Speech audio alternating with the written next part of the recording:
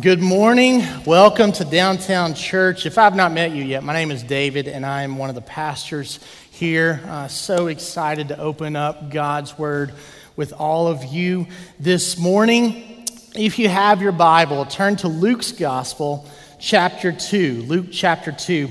So we're in the middle of our Advent series right now, and does anyone know what that word Advent means? I'm just going to treat this like a big small group. If you know, just raise your hand. Anyone? Just shout it. Appearing. Advent is about the appearing of Christ Jesus our Lord. We just sang a moment ago how the Word became flesh, and John's Gospel talks about that. In the beginning was the Word. The Word was with God, and the Word was God, and the Word became flesh. And that's what we are celebrating this Christmas season.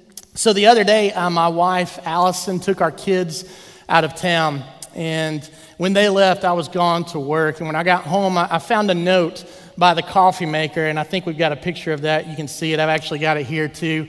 It was from one of my little girls, Hallie. She's 8 years old, and it just simply said, "Bye, Dad. Love you." And at the moment, I was like, "Oh, that's sweet," and I just kept doing what I was doing. Went back to what I was doing, and a little while later, I saw the note again, and I picked it up and started really thinking about it, and kind of getting a little sweaty in the eyeballs, right? And I was just like, yeah, that's really sweet, that my daughter took time before she left to let me know what I mean to her, and that she was showing me that token of love. And I share that not just to be mushy, but because sometimes we can find ourselves doing that with the Word of God. Sometimes we can come across a text or a passage, or maybe you open up your Bible in the morning for your quiet time and you just find yourself just kind of glossing over it. Maybe you've heard it 1,000 times before, or maybe you're just kind of going through the motions and you miss out on the meaning and the significance of what the Word of God is saying. Today we have the opportunity to read and study God's Word. If you would stand in honor of the reading of God's Word. We're going to read Luke 2, and I'll begin in verse 8.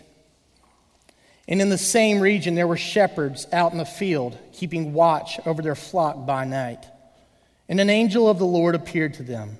And the glory of the Lord shone around them, and they were filled with great fear. And the angel said to them, 'Fear not, for behold, I bring you good news of great joy that will be for all the people. For unto you is born this day in the city of David a Savior, who is Christ the Lord.'" May God bless the reading and the study of His Word. You may be seated.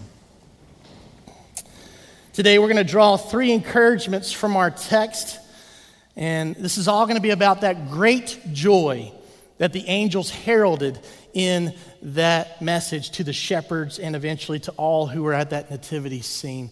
The first encouragement is this: joy emerges through complication. It might sound a little backwards, but joy emerges through complication. So there's an analogy for life that a lot of us are probably familiar with. Life is like a roller coaster, right? There's moments and seasons of life that are fun, and they're exciting, and things are just clicking, and you're having a good time. Maybe your marriage is clicking, and your kids are behaving, and your car hasn't broken down this month anyways, and things just are going well. Like the bumper sticker says, life is good. But there's some other times in life, right? There's other seasons, unexpected twists and turns that may come along. They can be scary. They can be just plain hard. The angels told the shepherds that they had good news of great joy. And today we are going to talk about that joy. But before we talk about joy, let's talk about happiness for just a moment. Check this out. So happiness is based on conditions. Let me read that again. We might have that slide. Happiness is based on conditions. Joy is based on a relationship. And specifically, the joy of the Lord comes from the overflow of the Holy Spirit, no matter the conditions.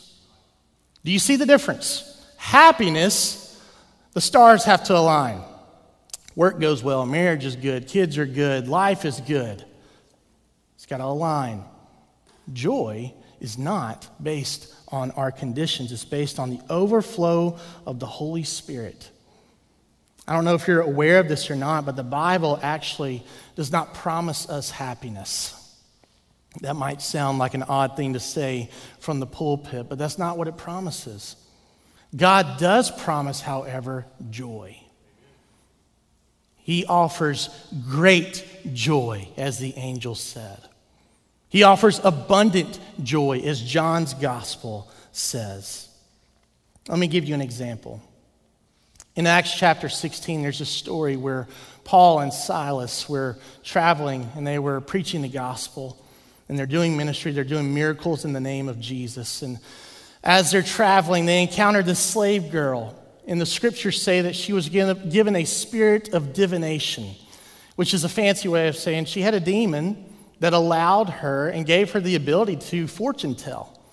And so her slave owners were using her and that ability for their gain. So this slave girl begins to interrupt Paul and Silas in their ministry. And instead of casting her away from their presence, they instead cast the demon out of her in the name of Jesus. Well, the slave owners get pretty ticked. Paul's really messing with their business plan. Their 401k is shot at this point.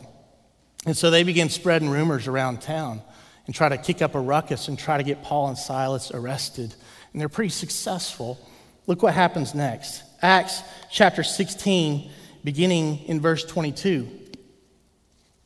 The crowd joined in attacking them, and the magistrates tore their garments off them and gave orders to beat them with rods.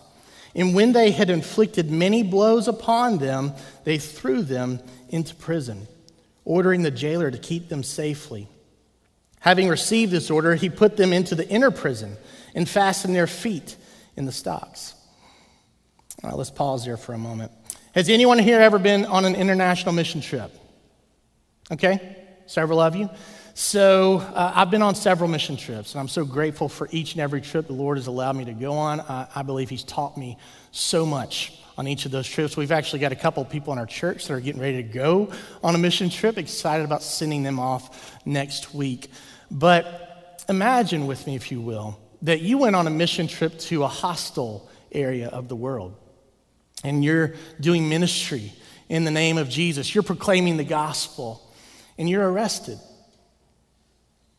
How would you feel? Like, just being really honest, how would you feel in that moment? You'd be terrified, right? You'd be scared. You'd be wondering what's next, as would anybody. But notice how Paul and Silas chose to respond despite those feelings and despite those conditions. Look at that very next verse in Acts 16:25. It says, about midnight, Paul and Silas were praying and singing hymns to God, and the prisoners were listening to them. You might be here this morning. You might be thinking, what in the world was wrong with those guys? They were just thrown into the deepest, darkest part of the prison. They were just thrown into shackles. They don't know if they're going free. They don't know if they're looking at a death sentence. They don't know what they're looking at. And here they are at midnight in a dark prison cell surrounded by criminals. And what are they doing? They're praying and they're singing hymns to God. I don't think they were happy, because happy is based on what? Conditions. Things aligning, things going well in your life. Things weren't going great in their life in that moment, but they did have something else. They had joy. They had great joy. They had that abundant joy that was overflowing in them because of the Spirit at work in them. There's one more thing that I love about that text. Look at verse 25 again. It says, about midnight, Paul and Silas were praying and singing hymns to God, and the prisoners were listening to them. You remember the kids' song? I've got the joy, joy, joy, joy. Where? Down in my heart, right? Fun kids' song, but that's pretty much what was going on here.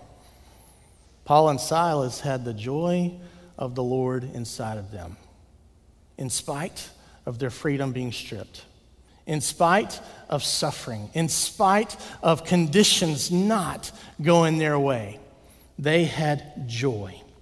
And how did the lost prisoners around them, how did those murderers and thieves all around them respond? What did they do?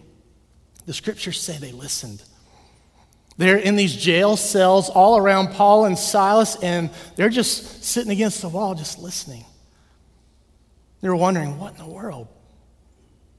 What's so different about these guys? Church, when we have joy, when we ought not, the world around us looks and they wonder. They wonder, what's going on with that guy? What's going on with that lady? Why are they so different? It intrigues them, and the gospel becomes attractive. Paul told the church at Corinth this. He said, we may be afflicted in every way, but we are not crushed. We may be perplexed, but we are not driven to despair. We may be persecuted, but we're never forsaken. We may even be struck down, but we will not be destroyed. Church, I want to make you a promise, and I can make this promise because the scriptures make this promise. When complication comes, when hardships and trials in this life come, and they will, right? When we keep our eyes on Jesus, the author and the finisher of our faith, when we keep our eyes on him, we will have joy. Not happiness, we will have joy. And be encouraged. God can and will use that joy in you to shine the light of Christ brightly for the world around you to see. For your good, for their good, and God's glory. Amen? Let's go on to Luke chapter 2, verses 10 and 11. It reads, and the angel said to them, fear not, for behold, I bring you good news of great joy that will be for all the people. For unto you is born this day in the city of David a Savior, who is Christ the Lord. Okay, so the great joy that the angel has spoken of here is coming by way of a birth announcement. It's fun to announce when you're having a baby. I remember when we were getting ready to have our firstborn, Sam. It was fun to spring that on our parents, and I remember just the jubilation and the joy and the excitement that came from that. But this birth announcement, this was a very special birth announcement because this wasn't just for one family.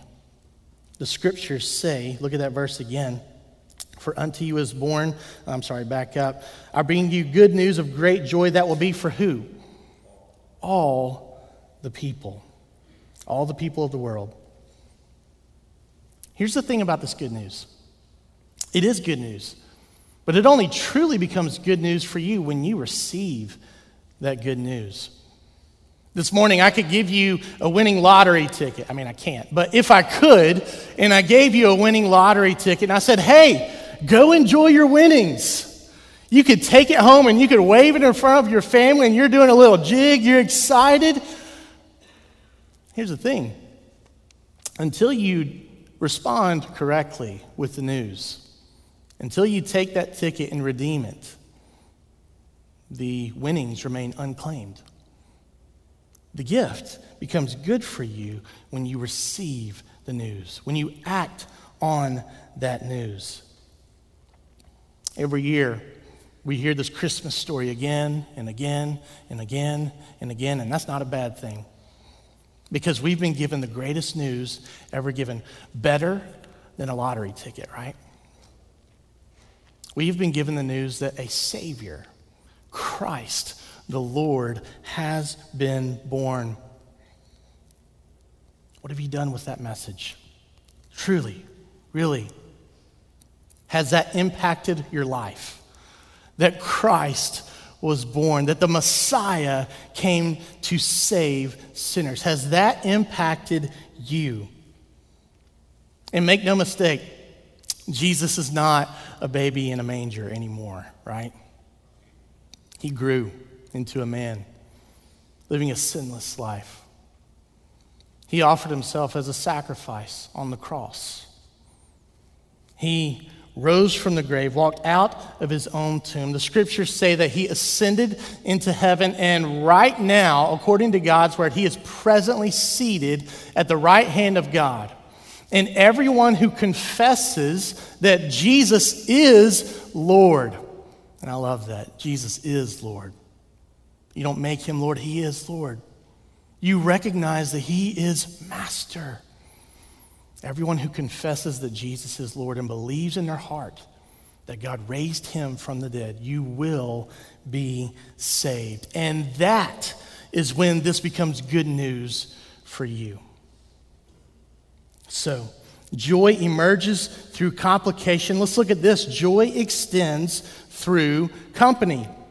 Notice all who were present at that first Christmas. Let's look at Luke's Gospel, chapter 2, beginning in verse 15. When the angels went away from them into heaven, the shepherds said to one another, "Let us go over to Bethlehem and see this thing that has happened, which the Lord has made known to us."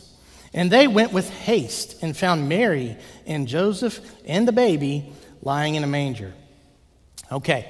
Don't you just love a good nativity scene? We've got a few in our house, and my kids love to arrange and rearrange that nativity scene. I think we've got a picture of one. That is not my nativity scene. That is stolen from the interweb.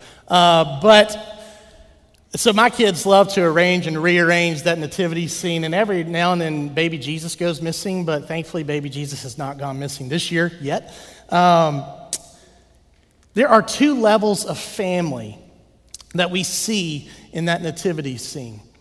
We see a sort of biological nuclear family, right? We see Mary and Joseph and baby Jesus. It was a small family, but it was a family nonetheless. And by the way, Jesus' family experienced some difficult times together. They had rumors as Jesus was growing about Mary and who Jesus' father was, and this quick wedding between Mary and Joseph. The Gospels teach us that there were some conflicts in their family from time to time. Jesus even had a redneck brother named John, or a cousin named John the Baptist. He was traveling the countryside eating grasshoppers, and every family's got one of those, right?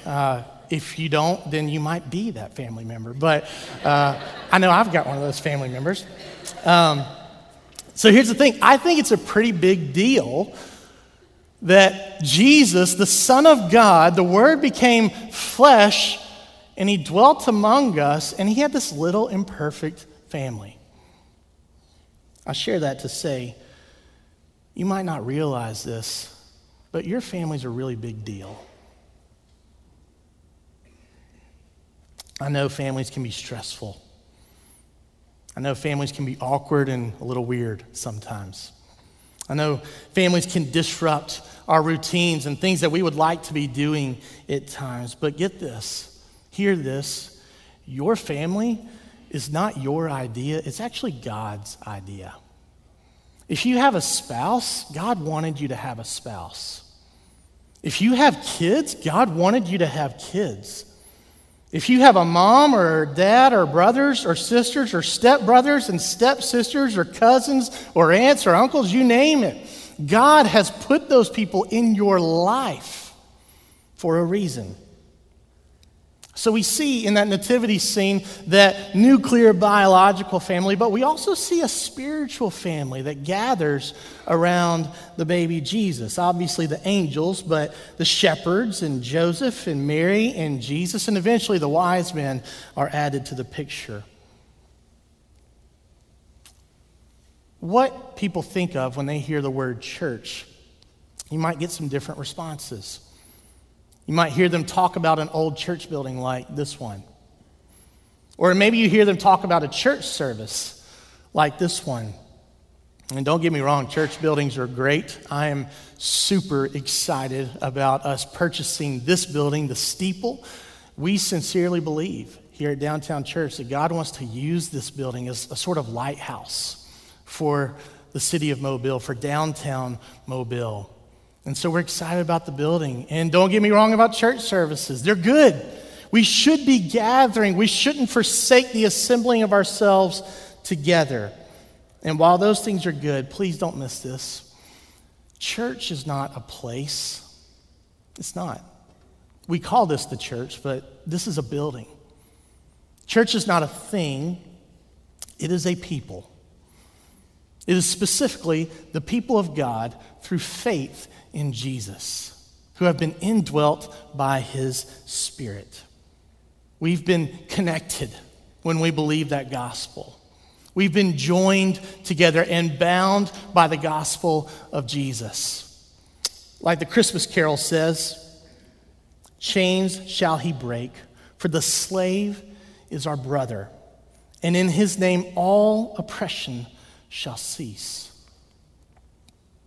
When you believe the gospel, and when I believe the gospel, and these people believe the gospel, we're joined together. We become a spiritual family.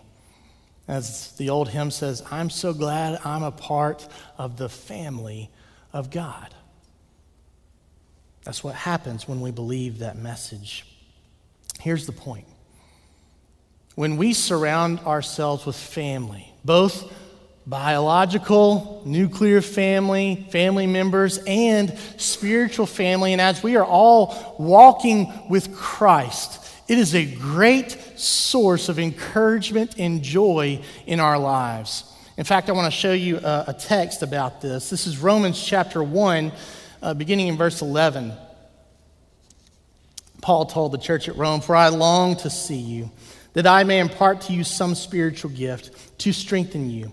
That is, that we may be mutually encouraged by each other's faith, both yours and mine." So a lot of times we think of faith as very personal, right? And it is, right? It is between us and God. But a mistake that we can make is thinking it's just about us and God.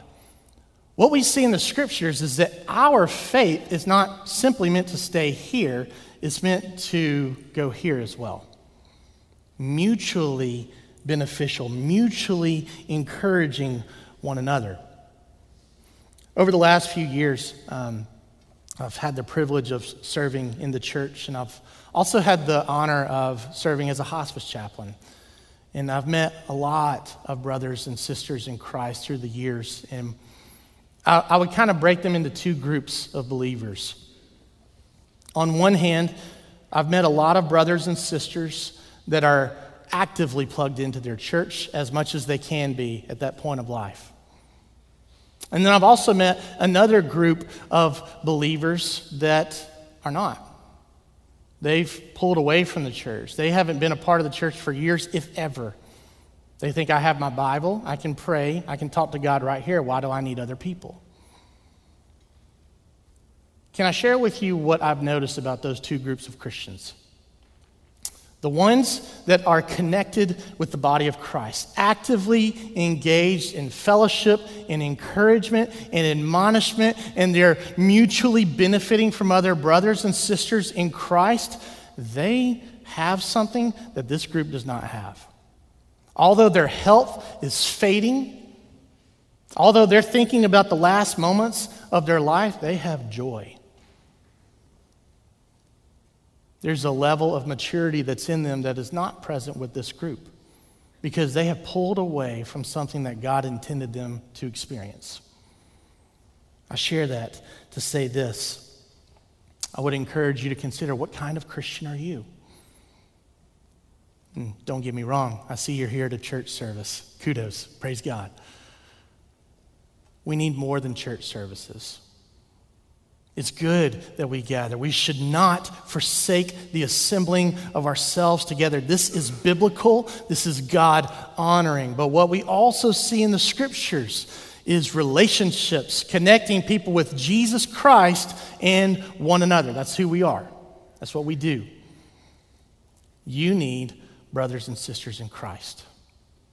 I need brothers and sisters in Christ. We need one another because the Spirit is at work and we experience God's varied grace throughout our midst. Let's go to the third encouragement for today. Joy emerges through complication. Joy extends through company. Last, joy expands through contemplation. Check out this text. This is Luke chapter 2, beginning in verse 16. And they went with haste and found Mary and Joseph and the baby lying in a manger. And when they saw it, they made known the saying that had been told them concerning this child. And all who heard it wondered at what the shepherds told them. But Mary treasured up all these things, pondering them in her heart. So the shepherds approached the nativity scene, what we call the nativity scene. And they share with Mary and Joseph what they've been told by the angel. And the result was that they all wondered, which means marveled. They're just in awe. They're amazed that this is the long-awaited Messiah. This is the Word who has become flesh. This is the Son of God. And they look at that baby Jesus and they're marveling. And it goes on to say that Mary treasured up these things. She held on to those things and was pondering them in her heart. Now, we can read the Christmas story and we can hear all of that and say, well, of course they pondered that. Of course they marveled. An angel appeared to them. Who's not going to marvel at an angel? But let me ask you a question. This book right here. Do we, church, sincerely believe that this is the authoritative, inspired, inerrant Word of God? Yes? We believe this. This is from God. And yet, how often do we not ponder what God has said? How often do we not treasure up what God has told us in His Word? I can't tell you how many times I've stumbled to the coffee pot in the morning and I push myself to read my Bible and I find myself just going through motions, just reading to read. Very often, I catch myself, maybe it's the Spirit checking me, and I have to remind myself, this is the Word of God. This is inspired by God Almighty. Lord, help me to read your Word with reverence right now.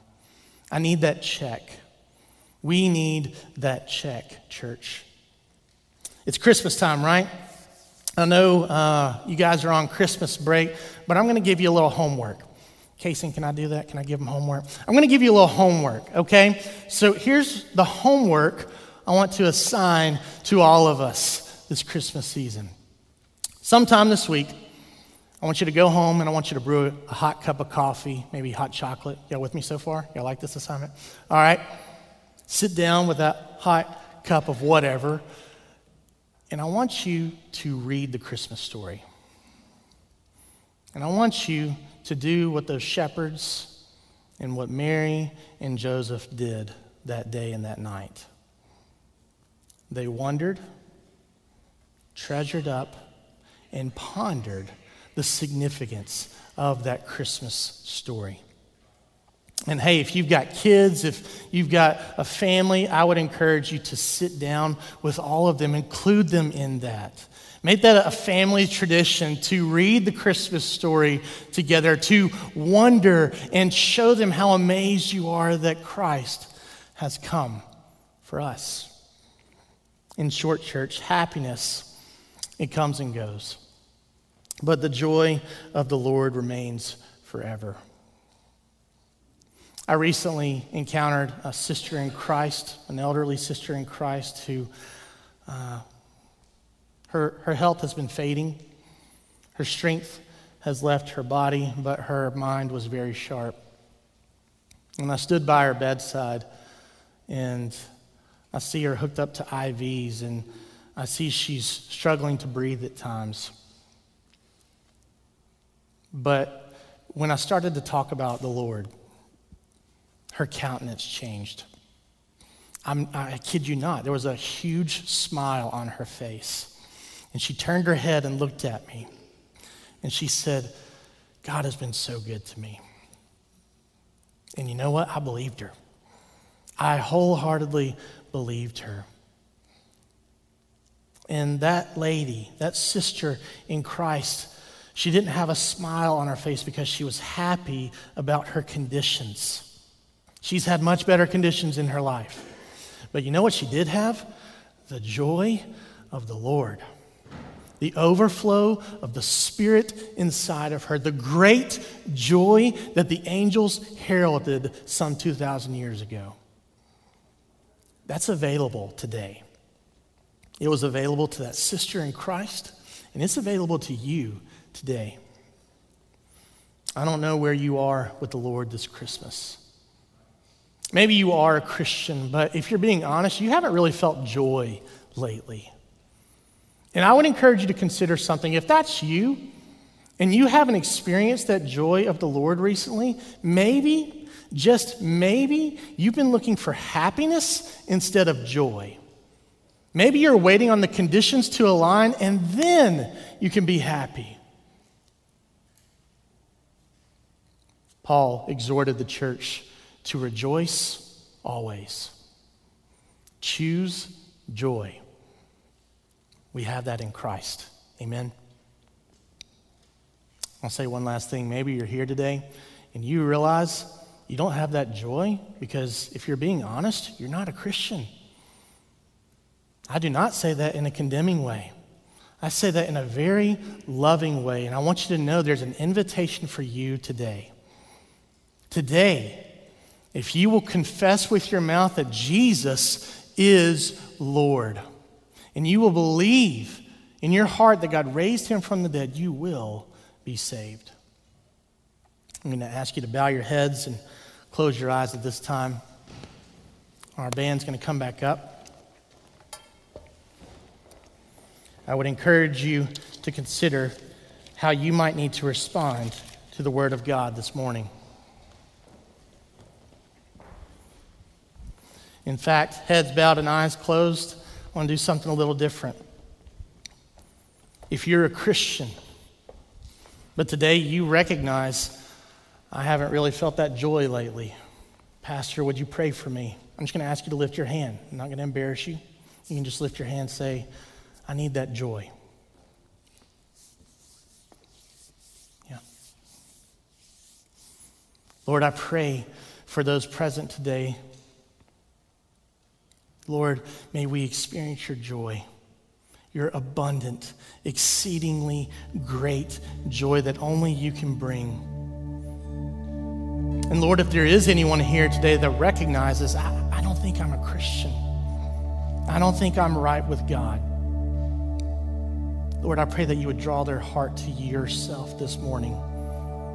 Convict them of their sin. Help them to see their need for the Savior, Christ the Lord.